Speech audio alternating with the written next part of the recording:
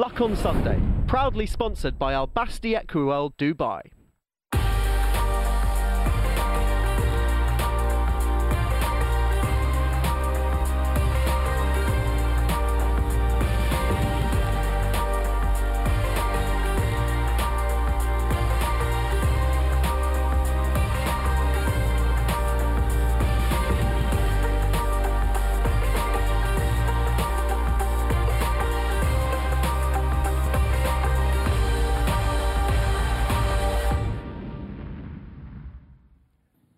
Welcome to the Luck on Sunday podcast, a weekly audio digest of all the best bits of Luck on Sunday, free to air every Sunday from 9 o'clock, that brings you the best guests and insight from around the racing world.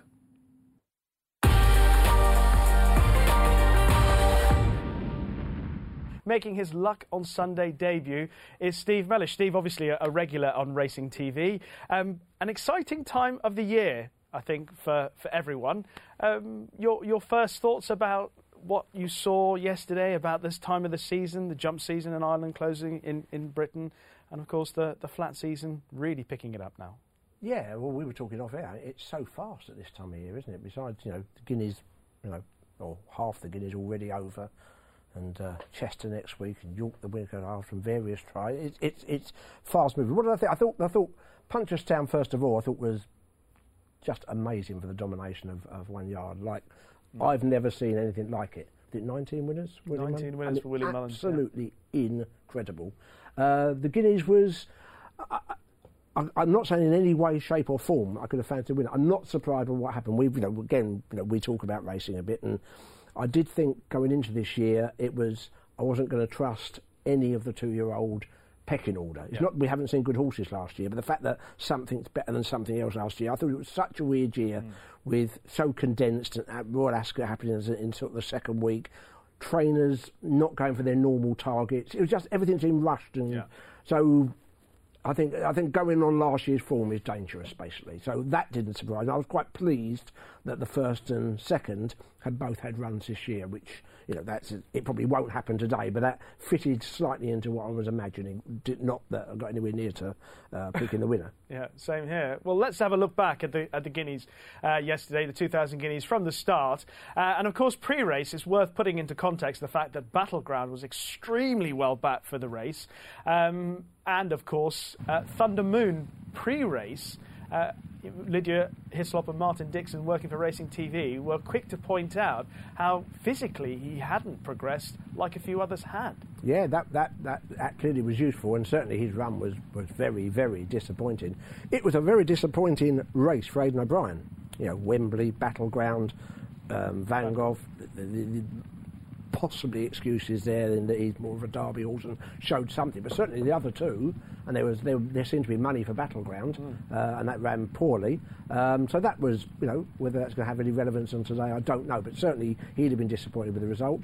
And then I think that one of the reasons you watch it is you try and find out is anything thrown up, as a Derby possible. You had dreams of, Triple Crowns, all that stuff. Yeah. And I thought the most likely horse to go onto the Derby was the winner, in terms of there is some hope on the damn side of his pedigree that he might stay, but that seemed to be fairly quickly put to bed or dismissed by Kevin Manning afterwards. Yeah, I spoke to Kevin Manning afterwards, and he seemed to be adamant, or at least favouring the mile route, but it's something we'll be chatting to Jim Bolger a little bit later on. Perhaps we can ask him about that. But this was the interesting part of the race, obviously, the business end. His attitude, I think, is extremely likeable. Extremely likeable. Yeah, he really tries. And to be fair, you can't much fault the second's attitude as well. I think there was a slightly unlucky horse in the race. I know the third got slightly cramped for room, and maybe you could argue that way. I think the unfortunate horse in the race was probably the runner-up, only because of where he was drawn, and when he made his move quickly, he went past horses, and I don't mean that quickly as a criticism, he went past horses going much better than them, and he just saw daylight in front of him, and I thought that made him vulnerable. And we're talking about inches here. I think you could argue that had he been drawn 3 or 4 inside and come from where the winner did, he might have won. Who knows? Yeah, I think William Buick probably felt that way after the race, but it was interesting to see the fact that he had made up his ground as quickly as he did Masters of the Seas, something that's become a bit of a trademark in his race. He did it in the National Stakes as a 2-year-old as well. He did. But let's just go back to the winner, a little bit more about his pedigree, because we'll obviously talk to a man who knows more about his pedigree than anybody else. But your opinion as a person who's watched racing for a long time, looking at what you've seen, you see some stamina in there, surely. Definitely, and backed up by his run style, as in he's a staying miler. He's not. I mean, I wouldn't imagine the second would step. So if I look at breeding, that sort of run style, you'd have real worries about eking out for another half a mile. Yeah. The way the winner won, in a nicest sense of the word, sort of ground it out in the final furlong admirably. You know, great attitude. Yeah. Struck me that he'd have absolutely no problem staying further. Whether he stays a mile and a half, I don't know. But this is a debate after every Guineas. Yeah. And when you then looked at his pedigree, you say, well, you know, there are chances here. It's not, you know, it's not by any means impossible. So I was slightly surprised to see, and it's nice to have things clear. If they are going to go the mile route, that's great. And they, you know, they know the horse. Jim Bolger knows the family really, really well, and he'd be a fine judge of that. Yeah, and worth talking about Jim Bolger and Kevin Mann, an extraordinary, enduring, high-class partnership for a long time. But apart from everything else, Jim Bolger, you know, breeding the winner. Last season, breeding not only a horse like Poetic Flare, but from the same crop he had, or same crop of 3-year-olds, Max Sweeney. He bred Gear Up, who won the Group 1 for Mark Johnson. It's an extraordinary achievement for someone to continue to produce this sort of quality. Oh, he's an amazing man, basically. He had lots to do with, you know, behind the Galileo story and lots of other things. I mean, to do with the breeding side, he's absolutely nobody's fool. That's the point. And yes, he does. He has produced horses. I mean, he produced horses who he's then sold on, and they've represented Godolphin as a 3, having had them a 2-year-old. This one, he's kept himself, at least for the time being, anyway. Yes. And yeah, he's a real proper trainer who knows his craft as well as anybody. And the fact that it's a link up with him, coming managed his son-in-law as well. Yeah. But he's not a young man. He's second or third, second oldest to Leicester to win the Guineas, and he still looks absolutely as good as he was. You know, he's got nerve, and he sounded very confident afterwards. They obviously have a very good relationship, which is great. It was the confident. I mean, Jim Bolger was actually on Nick Luck's podcast earlier in the week, and he was very confident. Well, he's proper Nick Luck. He's not like the Luck on Sunday, which I'm doing with Rishi Prasad. Right. Are you the real Steve Mellish? There's only one, which thank God. One thing it might worth having a look back at is the jockey cam footage from yesterday's race. Now, the one thing about this is that it was on Declan McDonough, who was aboard Thundermoon. So at some point, you're going to see the majority of the runners, because Thundermoon backed away. Disappointingly for a lot of people who were really impressed. I certainly was in the Thundermoon camp going into the race. But we'll have a look back at the footage. Interested to see one or two horses. I mean, I was interested in Mutasabek, who you'll see come up on the left in just a moment in the Sheikh Hamdan colours, because I thought he was an interesting runner, Steve. Oh, he was, yeah. Based on that one win, his pedigree, etc. It's like it all came too soon for him. What he is, I don't know. Whether he turns out he's a miler or whether he turns out to be better over shorter, I don't know. But he gave the impression on just a couple of watches of finding the whole experience a bit too much for him. And that's understandable. He's coming from winning a small field race in a really good time and very impressively. Is he just a completely different kettle of fish? That's how it looked. Just to the left is the horse number 2, Frankie Dettori, going alongside Mutasabek. That's Battleground, who obviously we said before was very well backed before the race. There clearly was some confidence in him. Any excuses? I know you said he ran disappointingly. Any excuses in the way the race unfolded and how much daylight Frankie Dettori saw on him through it? Marginally, maybe, yeah, but then only if you're talking about fractions of an inch at the end or a bit here and there. He's in trouble a long way out. He was just very disappointed. He was sort of the horse I was talking about. He was a very good 2-year-old. I want to see it again to see he's a very good 3-year-old, and the same would apply to Wembley and to a lesser degree for me, Van Gogh. But whatever, I think they have to prove it again. The fact that they got to the top of the tree last year, I think, is less reliable even than normal. Always fascinating to see these pictures, but almost sad watching it from Declan McDonough's point of view on a horse that had promised so much going into the Guineas and Thundermoon. Oh, absolutely, and the way he won in Ireland last year and the pace he showed, the turn of foot he showed. Look, until proved otherwise, there may be something physical. Who knows? Yeah. But given the comments that were made beforehand about the paddock and given how the horse runs, until proved otherwise, you're having your doubts about whether Yeah. he's trained on, aren't you? Well, Steve, guess who we've got on the line? The man who is celebrating another Guineas winner. 8 years after Dawn Approach won the race, he's celebrating success with a son of Dawn Approach. It's Jim Bolger. Jim, good morning. How are you? How is Poetic Flare? Good morning, Rishi. Good morning, Stephen. He's very well. He's home and he's none the worse of his experience. So we hope it'll be onwards and upwards from here. Can you just give us an idea of what it was like watching him go through the race, Jim, and how you felt as the race unfolded? Well, I was a little concerned that he grabbed his bridle coming out of the stalls, that would be most unusual now for him because he's quite laid back. So whatever the reason was, Kevin said he got him into a rhythm after about a furlong and a half. And he didn't feel that he was taking too much out of himself, even though he was turned the head around a little bit. But he settled nicely then after that. And I always felt we were in with a good chance. And when they really got down to work, I didn't really know how that might pan out because he was, excuse me, he was never asked a question like that before. So it was all very new to him, but he responded very gamely and we got the verdict at the line. I wasn't sure when they'd gone over the line, especially when I heard the commentator call the other horse. I wasn't sure that we had won. I didn't think we'd been beaten either, so I probably would have settled for a dead heat at that stage. But it was nice to hear the verdict. And Jim, watching the way the horse put his head down and tried was wonderful to see. You know the family, of course. I mean, this is when we talk about horses bred in the purple. This is a horse bred in the purple and white of the colours of the Bolger colours. I mean, he is a horse that has obviously Dawn Approach, but the downside you know extremely well.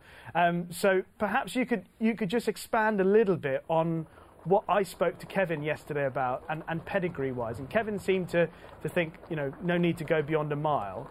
What are you thinking about the future for him and what potentially he could achieve in terms of the distances? Yeah, well, we'll be staying at a mile for the moment anyway. And I don't see any great need to go upwards. So I think I very much be regarding him as a miler. I'm not saying that he wouldn't get a mile and a quarter, especially maybe next year, but I would think for the foreseeable future anyway that he'd be staying at a mile. And what's the satisfaction like for you, Jim? I mean, obviously this is something you've done before, bred top-class horses, bred classic winners, but to do it again with Poetic Flare, what does this mean to you? Well, it's a mixture of satisfaction and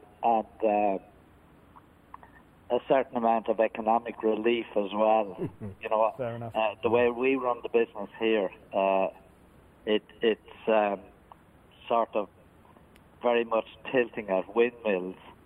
I mean, the opposition in those races are playing with their beer money, and I'm playing with whatever I can get to compete with them. And I can tell you that it's not easy, but I'm not looking for sympathy in that regard. It's the cutthroat sport of horse racing at the highest level, and I intend to try to compete there as long as I can. I don't know how long it will go on for, but I view it from year to year anyway, and at the end of each year, well, I say to myself, well, we're still here, we'll give it a go for another year. But that's sort of how precarious it is, that if I can't come up with a good horse every few years, it's very difficult. I'm not saying it's impossible, but it's extremely difficult. So that's why it's an equal measure of great satisfaction and joy and delight for my family and my staff, but it's also relief that I'm going to be able to hang in there for another year or so.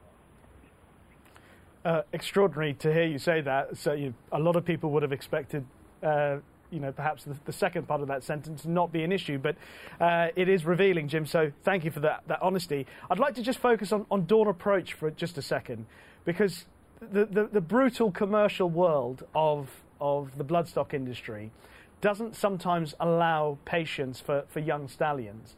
And that seemed to be the case with Dawn Approach. But you're obviously backing him and not losing any faith. Well, I've been reckless in the past, so one more time mightn't make too much difference.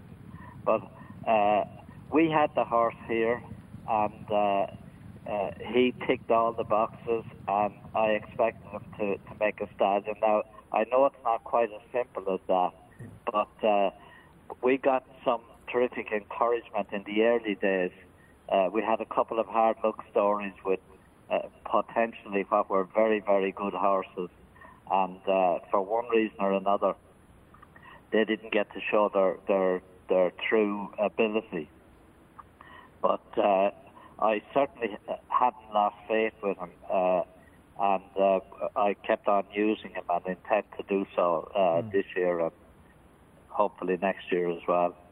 What is your view, Jim, about how quick we are or the racing industry is to judge a young stallion and potentially lose a stallion that might need a bit more time to establish and develop their influence on the pedigree? Do you think it is too brutal? Well, the whole commercial side of the business, is it's about 75% commercial, and the other 25% is brought there by people who wish to breed racehorses and ignore what's happening in the commercial world. Now, I know it's not possible always to completely ignore what's happening in the commercial world, because if you have a really good horse, he has to have something to his pedigree that will recommend him to potential buyers. But there's an awful lot of an overemphasis on fashion and popularity and that sort of thing. And whatever the in-horse or in-horses is or are for at any particular time, they're the ones that they all want to go for, and they all end up chasing the same progeny of the same half-dozen stallions. But fortunately, the whole game is not as simple as that, and good horses can crop up from other sources as well. Witness the winner of the Kentucky Derby last night. Yes. Bought for £1,000 with everybody looking on. So I think that's another example of people backing their own judgment and not being afraid to put it out there and go for a big one with a horse that only costs $1,000.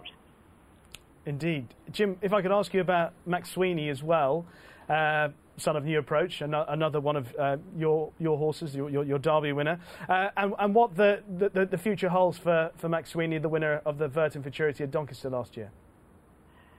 Yes, well,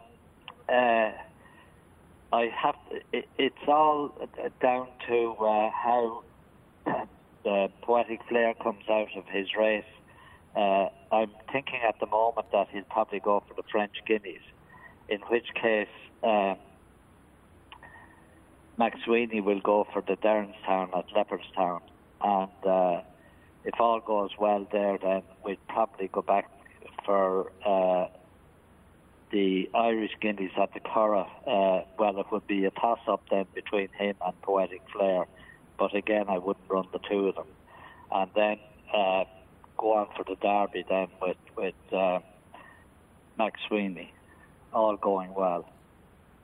Well, fingers crossed for that project. And Jim, the last thing I'm going to ask you about is it's a man who, of course, you know better than most, but Kevin Manning continues to hold his own in the elite company of horse racing.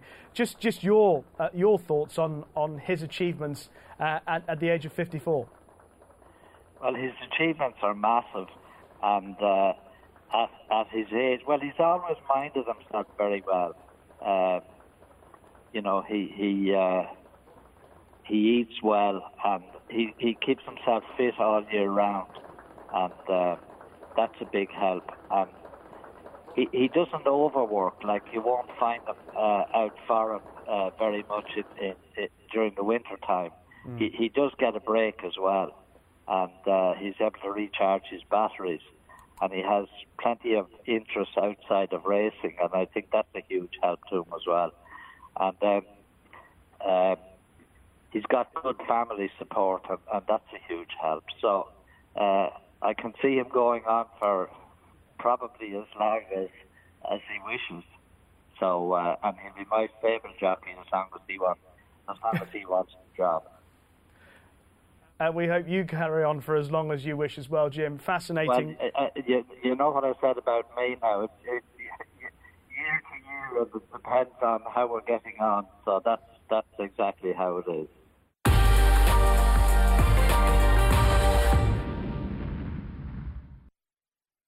Luck on Sunday, proudly sponsored by Al Basti Equiworld Dubai. Welcome back to Luck on Sunday. We're going to be talking racing finances, racing politics now. So it's great to welcome to the show David Armstrong, the Chief Executive of the RCA. We also have Dave Yates of The Mirror to help us through the discussion. And the reason we've got David and Dave is because of last week's compelling interview between Rafe Beckett and Nick Luck in this very studio. Here's a recap.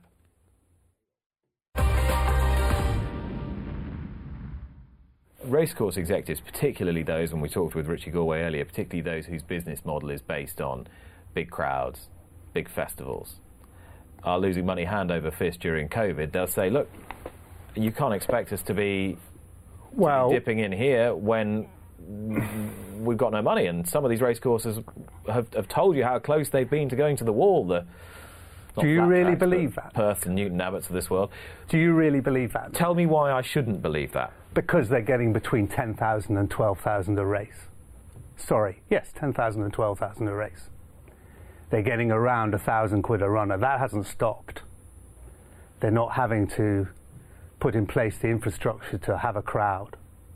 Some of these small independent racecourses have done extremely well. They'll deny that, but they are doing very well. They have done very well racing through COVID with no crowds. And have you got data and evidence to back that up? Yeah. So put some meat on the bones for me, Ray. And for those who aren't familiar with how racecourses are financed, just give us a bit more detail. I came on this programme 2 years ago and said that they were getting £1,000 a runner. That hasn't changed. You know, they're still getting that. Without a crowd, you don't have to have the employees to attend to look after a crowd of sometimes only 1,000 or 1,500 people, sometimes less. That's saving them a lot of money. They use the furlough scheme extremely well, ARC. And the idea, in particular, we know that, you know, the ground at Lingfield and Yarmouth on resumption last year was, you know, they had to row back pretty quickly to get it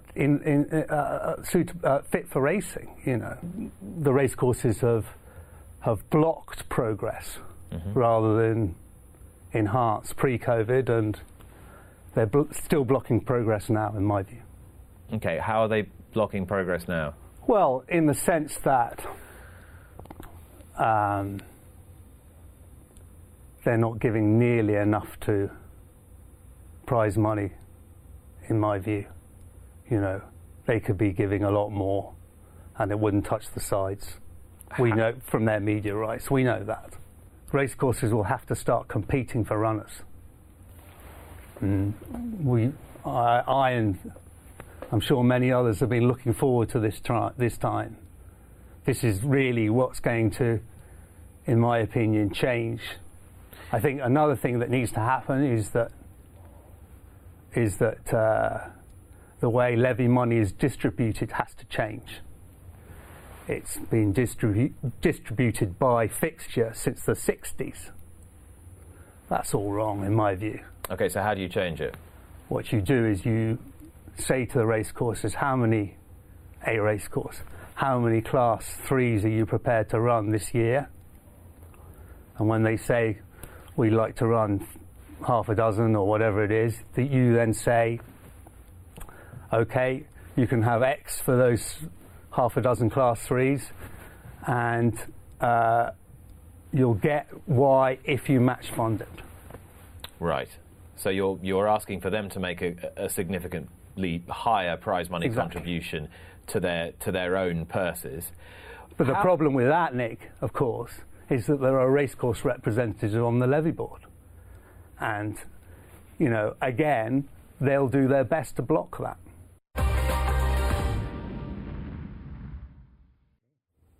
So naturally, those points that Rafe Beckett raised in conversation with Nick has raised a lot of interest from the racing media, and also a response from the RCA. David, what was your impression, first of all, of the overall tone and context of what Rafe said here last week?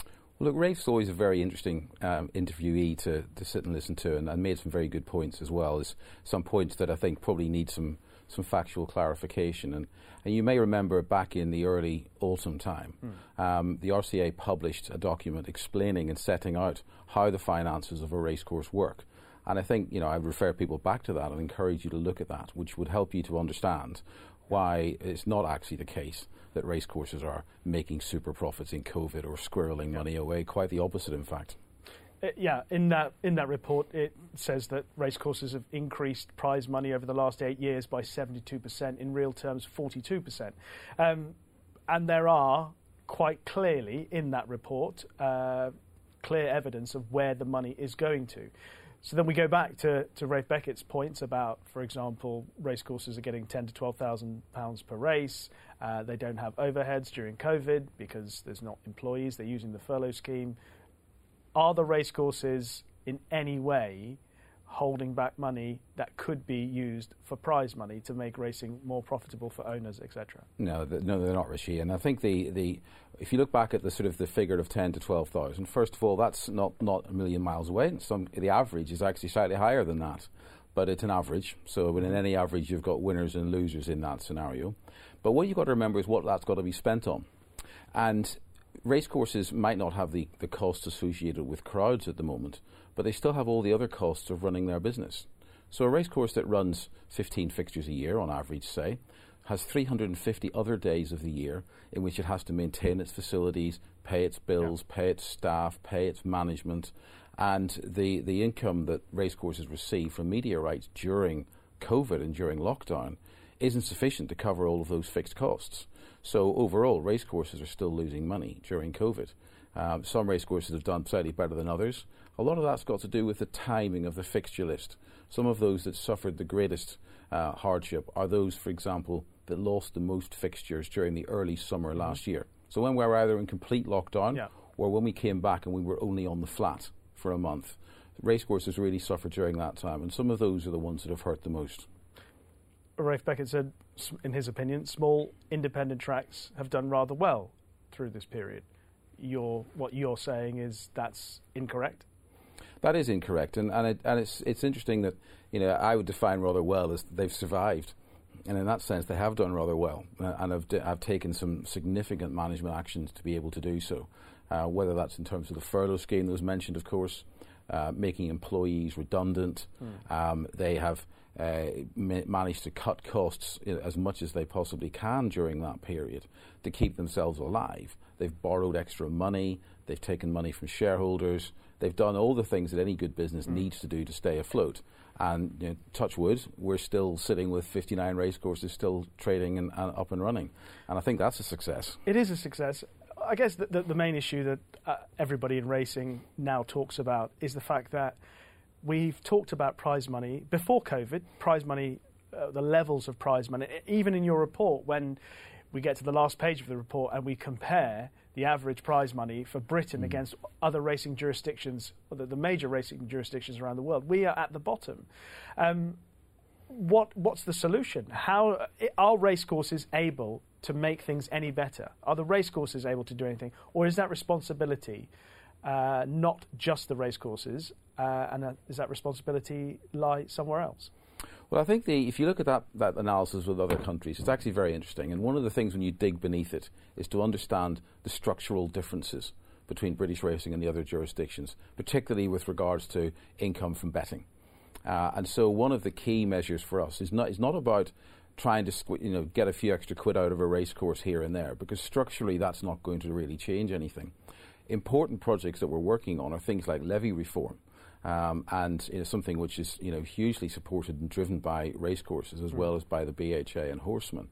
And levy reform is that type of structural change that, if we can unlock it, makes a difference and changes the position on international competitiveness. Squeezing an extra few £1,000s onto a race value here and there is not going to change that. And at this point in time, racecourses are putting in everything they can in terms of prize money. There's been some good announcements in the last few weeks with Goodwood, York, an announcement from Pontefract yesterday at Thirsk. They run their richest race they've ever run at the racecourse. Things like that are happening. Prize money is coming back. I don't want to. I'm going to bring Dave Yates in just a moment. And I don't want to just say, right, these are all the points Rafe Beckett made, and I want a response from the RCA. But when we talk about the levy reform, one of the other points that Rafe did mention is that the racecourses were blocking levy reform. He referred to the fact that on the levy board there are racecourse representatives on there. Do you have any? Is there any authenticity in that point? Absolutely not. Just to clarify on that point, is that the levy board itself is not involved with the process of levy reform. So levy reform is effectively in the hands of government, and will be decided upon at ministerial and government level. We'll be working as an industry, as the BHA, the Horsemen and the racecourses together, to try to unlock a structural solution that helps us. That would then be administered by the levy board. So the levy board doesn't have a say in how levy reform might work, but it does have a very important part, in advising us in the process. So that's how that works. Yep. On the BHA and Horsemen and racecourse side, we're meeting frequently. There's a lot of work being done in the background on ways of looking at levy reform. Important step in that process now coming up in terms of communication with bookmakers as well, in that we want it to be a collaborative approach, and that opportunity lies just ahead of us. I'm going to bring Dave Yates in at this moment. And Dave, obviously this is a conversation that we've had before. No doubt we'll be having it many times again in the future. You heard what Rafe Beckett had to say. You've heard what David's had to say. What's your assessment in terms of where the main issue lies and what is actually solvable? Right, well, the main issue is that I think Rafe Beckett is, I think Nick described him last week when he was referring to a previous interview, that interview being prickly. Rafe is certainly punchy and he doesn't please everybody with his style. But of course, he's representing the owners who have taken a massive hit during COVID-19. There was a 74-day racing blackout where the horses couldn't run. Then, of course, they ran for reduced purses. Owners have or haven't and then have and then haven't and now can again go to see their horses run. But in what is a fairly sterile racecourse experience, I think, again, I don't want to misquote Rafe, and he'll certainly tell me if I do, but I think the feeling from him is, and this is something that's shared, I think, in the wider working world, is whether racecourses are using COVID-19 as something of a false beard, whereby they can say, I'm sorry, but we can't make these contributions to prize money because we've been hit to such an extent, in the same way that companies are laying off workers by saying they've been hit with by COVID-19, but they merely just want to cut their wage bill. I think that's at the centre, really, of what Rafe was saying last Sunday. David, I mean, there are a couple of questions. One is to regurgitate a point that Rafe made last Sunday. He expressed at the start of that clip genuine suspicion that any racecourses had been close to shutting down. I've got a quote from him that he said, "I don't believe for a second that ARC Jockey Club or small independents have suffered." Presumably that's something that you would take issue with. Yes, I would. I think if you look at the individual financials of each individual racecourse, or the racecourse groups, of course, as well, Jockey Club have lost over £100 million in revenue, and that was only at the end of 2020. That figure has increased since then. ARC have lost significant amounts of revenue. Small independents have lost significant amounts of revenue. Has any racecourse been close to going bust? One or two have been very close, but so far have managed to weather that storm. The return of crowds is crucial, particularly for some of the small independents who are very dependent on crowds. The return of crowds, as soon as we can get it, will help them survive and carry on through. But I think it's absolutely not the case to say that Jockey Club and ARC haven't suffered. They've suffered hugely.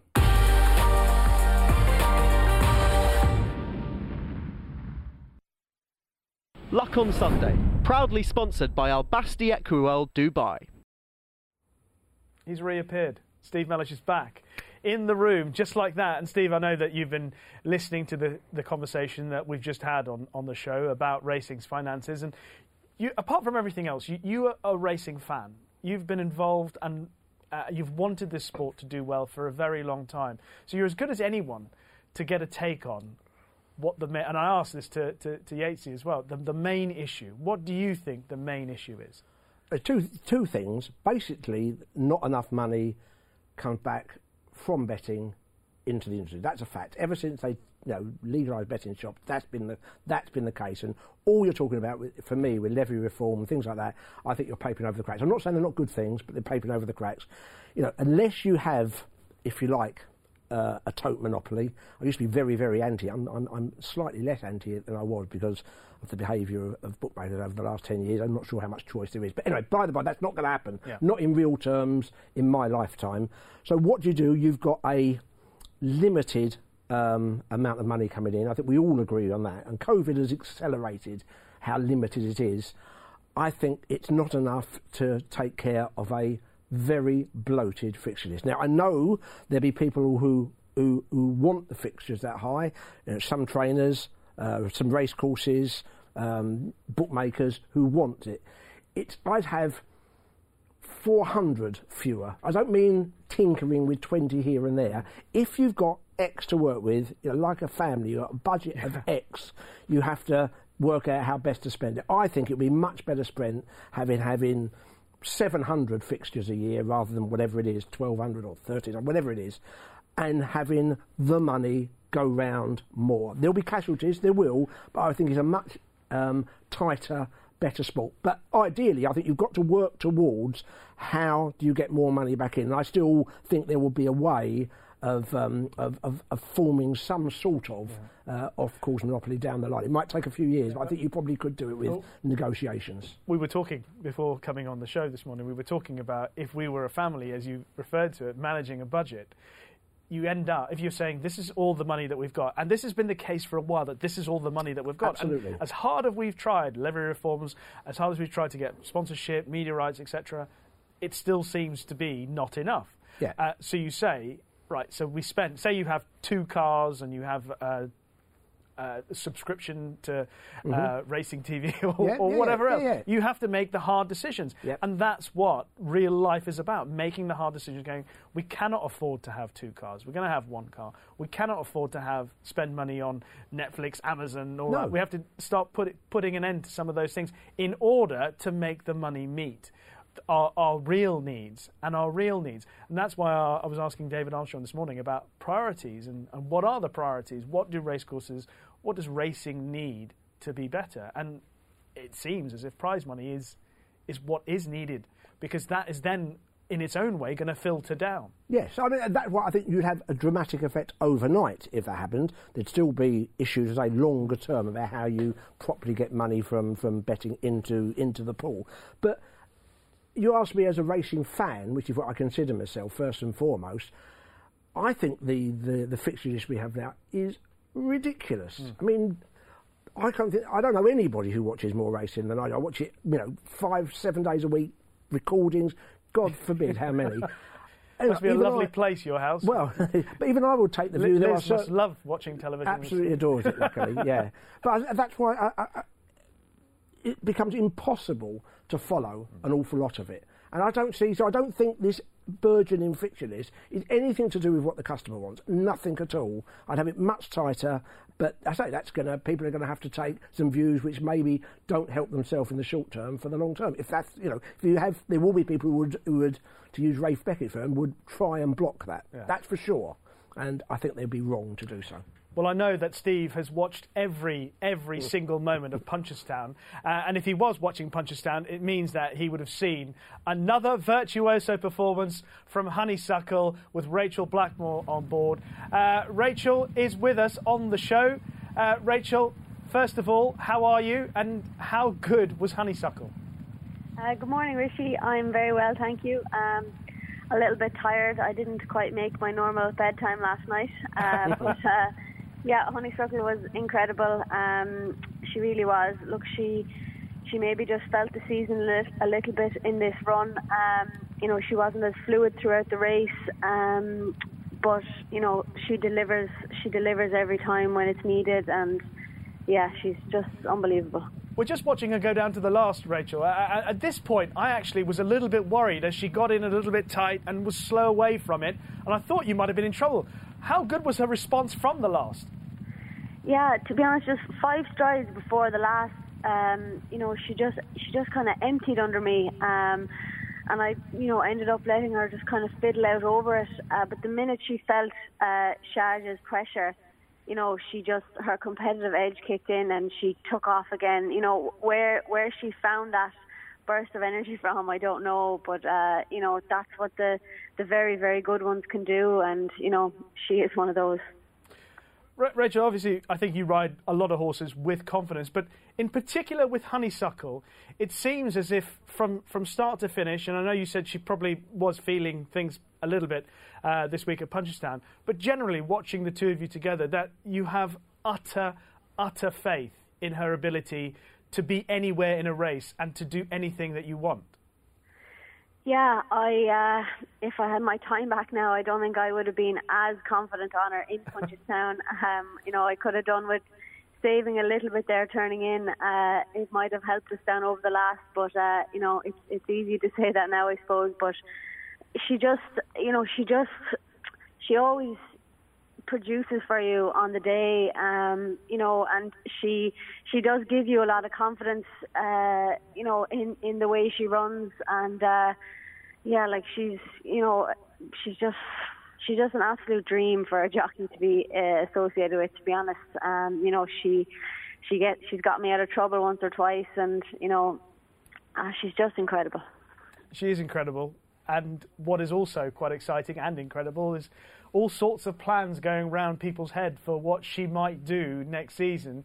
Do you have any? I know jockeys often refer to the fact, well, it's not my decision, I just leave it up to the owners of the track, I'm just glad to ride. But do you have any thoughts on whether or not it's worth doing anything different with her and just stick to what she's very good at already? Yeah, I think you answered it beautifully for me there. So look, I'm barely after taking breath about what she's after doing this season, and all those plans will be discussed, I'm sure, with Henry, Peter Maloney, and Kenny Alexander. All options will be discussed, but for me right now, I'm just still enjoying what she's just after doing for us this year. Fair enough. And how much are you enjoying the aftermath of what has been the most amazing season once again? Oh, look, it's been incredible. Like, I feel so incredibly lucky to be in the position I'm in, and for what's happened to me this season, it really is just it's hard, and I said this before and whatever, but it is hard to kind of let it all sink in.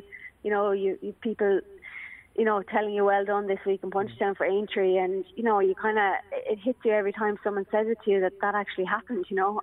So. Oh, look, it's unbelievable, and it's just nice to have a few days now before we're back racing in Ireland, to kind of let it take stock a bit. Well, if you don't mind, whilst you're taking stock of it, we're just going to reflect again on the national success, because it's fair to say that in terms of fame, this national success has perhaps propelled you to being the most famous racing person at the moment, even more so than Frankie Dettori. I don't think Frankie Dettori gets messages from Billie Jean King or Bono, but you did. Oh, it's just phenomenal. It really is.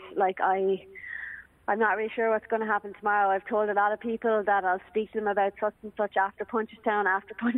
So after Punchestown is finally after arriving. So I don't know what's going to happen, but it really did show me what kind of a platform and a propeller that race does have around the world. It reaches a lot of different corners of the globe, and it was just massive, so massive. And to be honest, even riding Manila Times over those fences in that race, like the ride I got off him, the spin I got off him, the way he jumped, like that was a massive kick in itself. Even if I just went to Aintree that day to school around over those fences, he was just incredible. The way he jumped and the way he took to the fences and the way he travelled, it was just, it was unbelievable. Rachel, we were chatting the other day when I saw you at the racecourse the last time, and I said, when I saw you, I didn't know whether to acknowledge you as the most famous person in racing, because one thing everyone always says about you, and I'm sorry to embarrass you here, is that just, what a nice person you are and how friendly you are all the time. So dealing with all this newfound fame, more so than in recent times, are you taking it all in your stride? No, I'm told now I'm going to change after this. And this is all going to get to my head. So I'll start my change tomorrow, and people mightn't be saying that about me anymore. Well, whilst we're on that, I'm glad you've brought up the change, because we're going to make your head get a little bit bigger now. Because Steve Mellish and I were chatting a little bit earlier on about how good you were at the Cheltenham Festival in particular.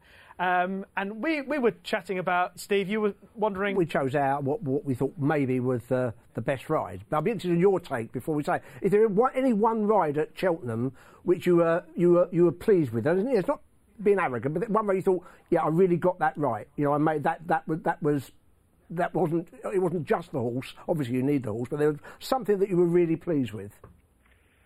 Look, Cheltenham, when the ball is bouncing for you, the horses I was getting on, I feel like a lot of them could have been ridden many different ways, and they would have won. I probably, two contrasting rides, Tell Me Something Girl and Allaho.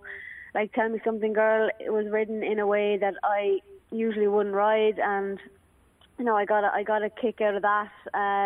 Dropping her in, and Allaho then was just allowed to gallop and jump, and yeah, look, they were different, but I just felt incredibly lucky to be getting on those horses all week. As I say, I think they could have been ridden any which way, a lot of them, and they'd have won. I thought, just speaking from the outside, I thought your ride in the bumper made a difference. I thought you were, as the race panned out, you were in the perfect position and you made your move at the right time. I think some Punchestown, to a degree, back that opinion up, with Kilcrew reversing the form. I just thought that was a picture-perfect ride. Yeah, in my opinion, I maybe kicked a bit early on him. I think, but at the same time, I jumped off to make the running, and I was just allowed to do that. It wasn't any massive. I just steered him around in front, and nobody got to me. You know what I mean? So sometimes things just work out in your favour like that, and. If you think it was the best ride, I won't stand here and refute. But look, he's a serious horse with a massive engine, and things worked out for him on that day. And they didn't in Punchestown, but horses sometimes don't match up with Cheltenham and back in Punchestown. So you don't know what kind of season a horse has had until you run them again, I suppose.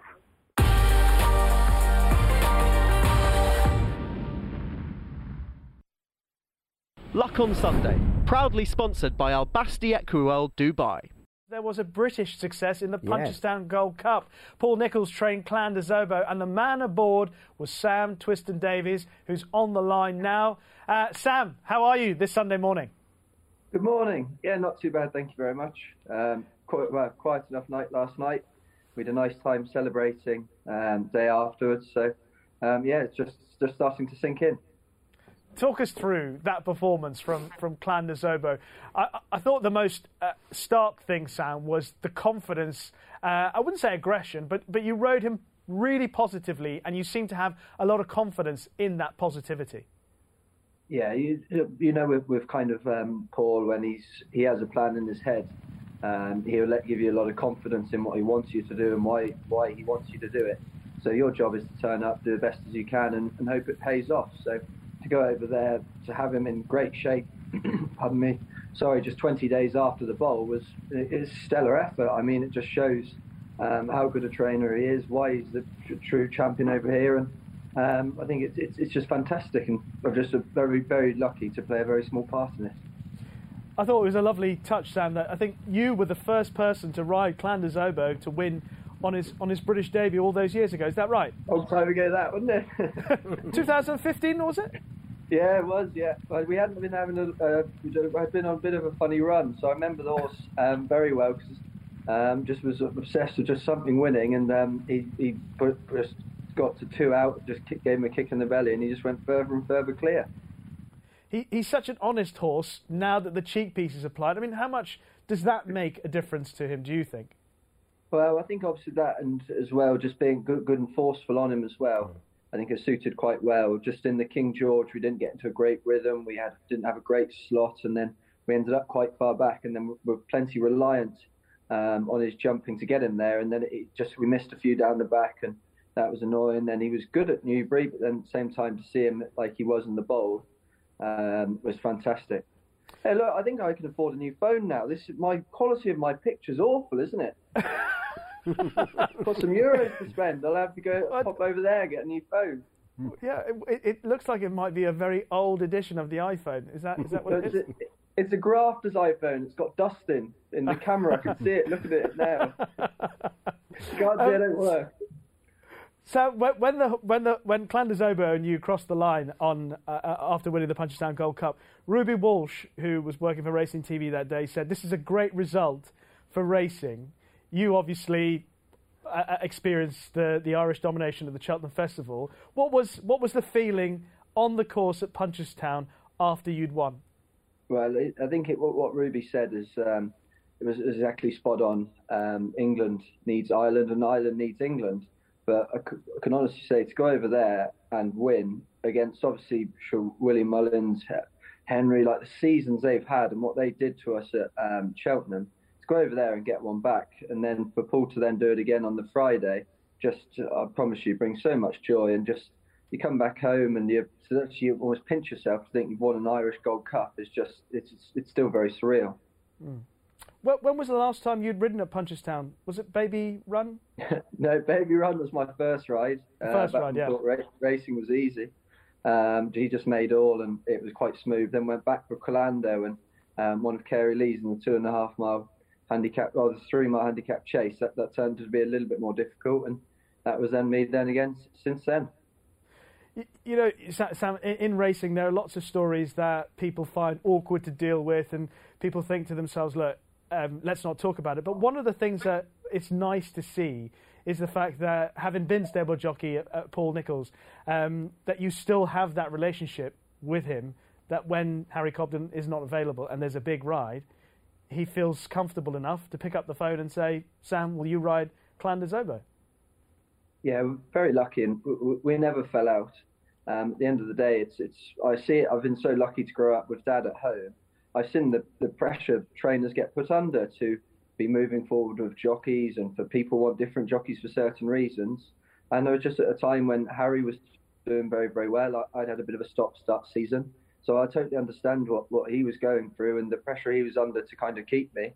So it was a natural decision to kind of part ways, and very lucky that we still get on well. He's got a great team of owners, and I have to be very thankful to obviously Jedson, Sir Alex and Mr. Barber as well, because not just Paul keeps the faith. The owners have to keep the faith as well. And no hiding, I had a good season, but it was well down on a bit of quality. So it is really, really nice that they still look to me and trust me to go on one of their best horses. Absolutely. And how would you summarise the last season, Sam, for you? It's a really tricky one because obviously very happy numbers-wise, was very busy, but when you ride the number of rides I was getting, you always want to be winning more. So you're up and you're down. You're always trying to pick yourself up. We finished strong at the backside of the season with the Scottish champion, which is lovely. And then obviously to finish it like that was just truly fantastic. But what I will say, what I really miss this season now is Chris Broad. He's finished. He promised me when I started he'd see me through. So I did think for a bit of a joke I'd say I was stopping with him, but. Gordon Clarkson's going to take us over at the end of the May, but he can assure us that Broadie's still going to be there in the wings to help. Well, it's nice of you to remember, of course. Yes, absolutely. I had forgotten, hands up there, but a fantastic agent for you and so many others. And Sam, fantastic to see you, Clondesdale, Paul Nicholls and the team doing so well and bringing a bit of respite from the Irish domination with that success in the Punchestown Gold Cup. And will you please get a better phone? I was about to say, you could see Clondesdale and me going around Punchestown clearer than you can see me now anyway. I never knew. I'm not sure if it makes me look better looking or not. It looks as if it's foggy there, but Sam, thank you very much. Enjoy the rest of your day. Thank you very much.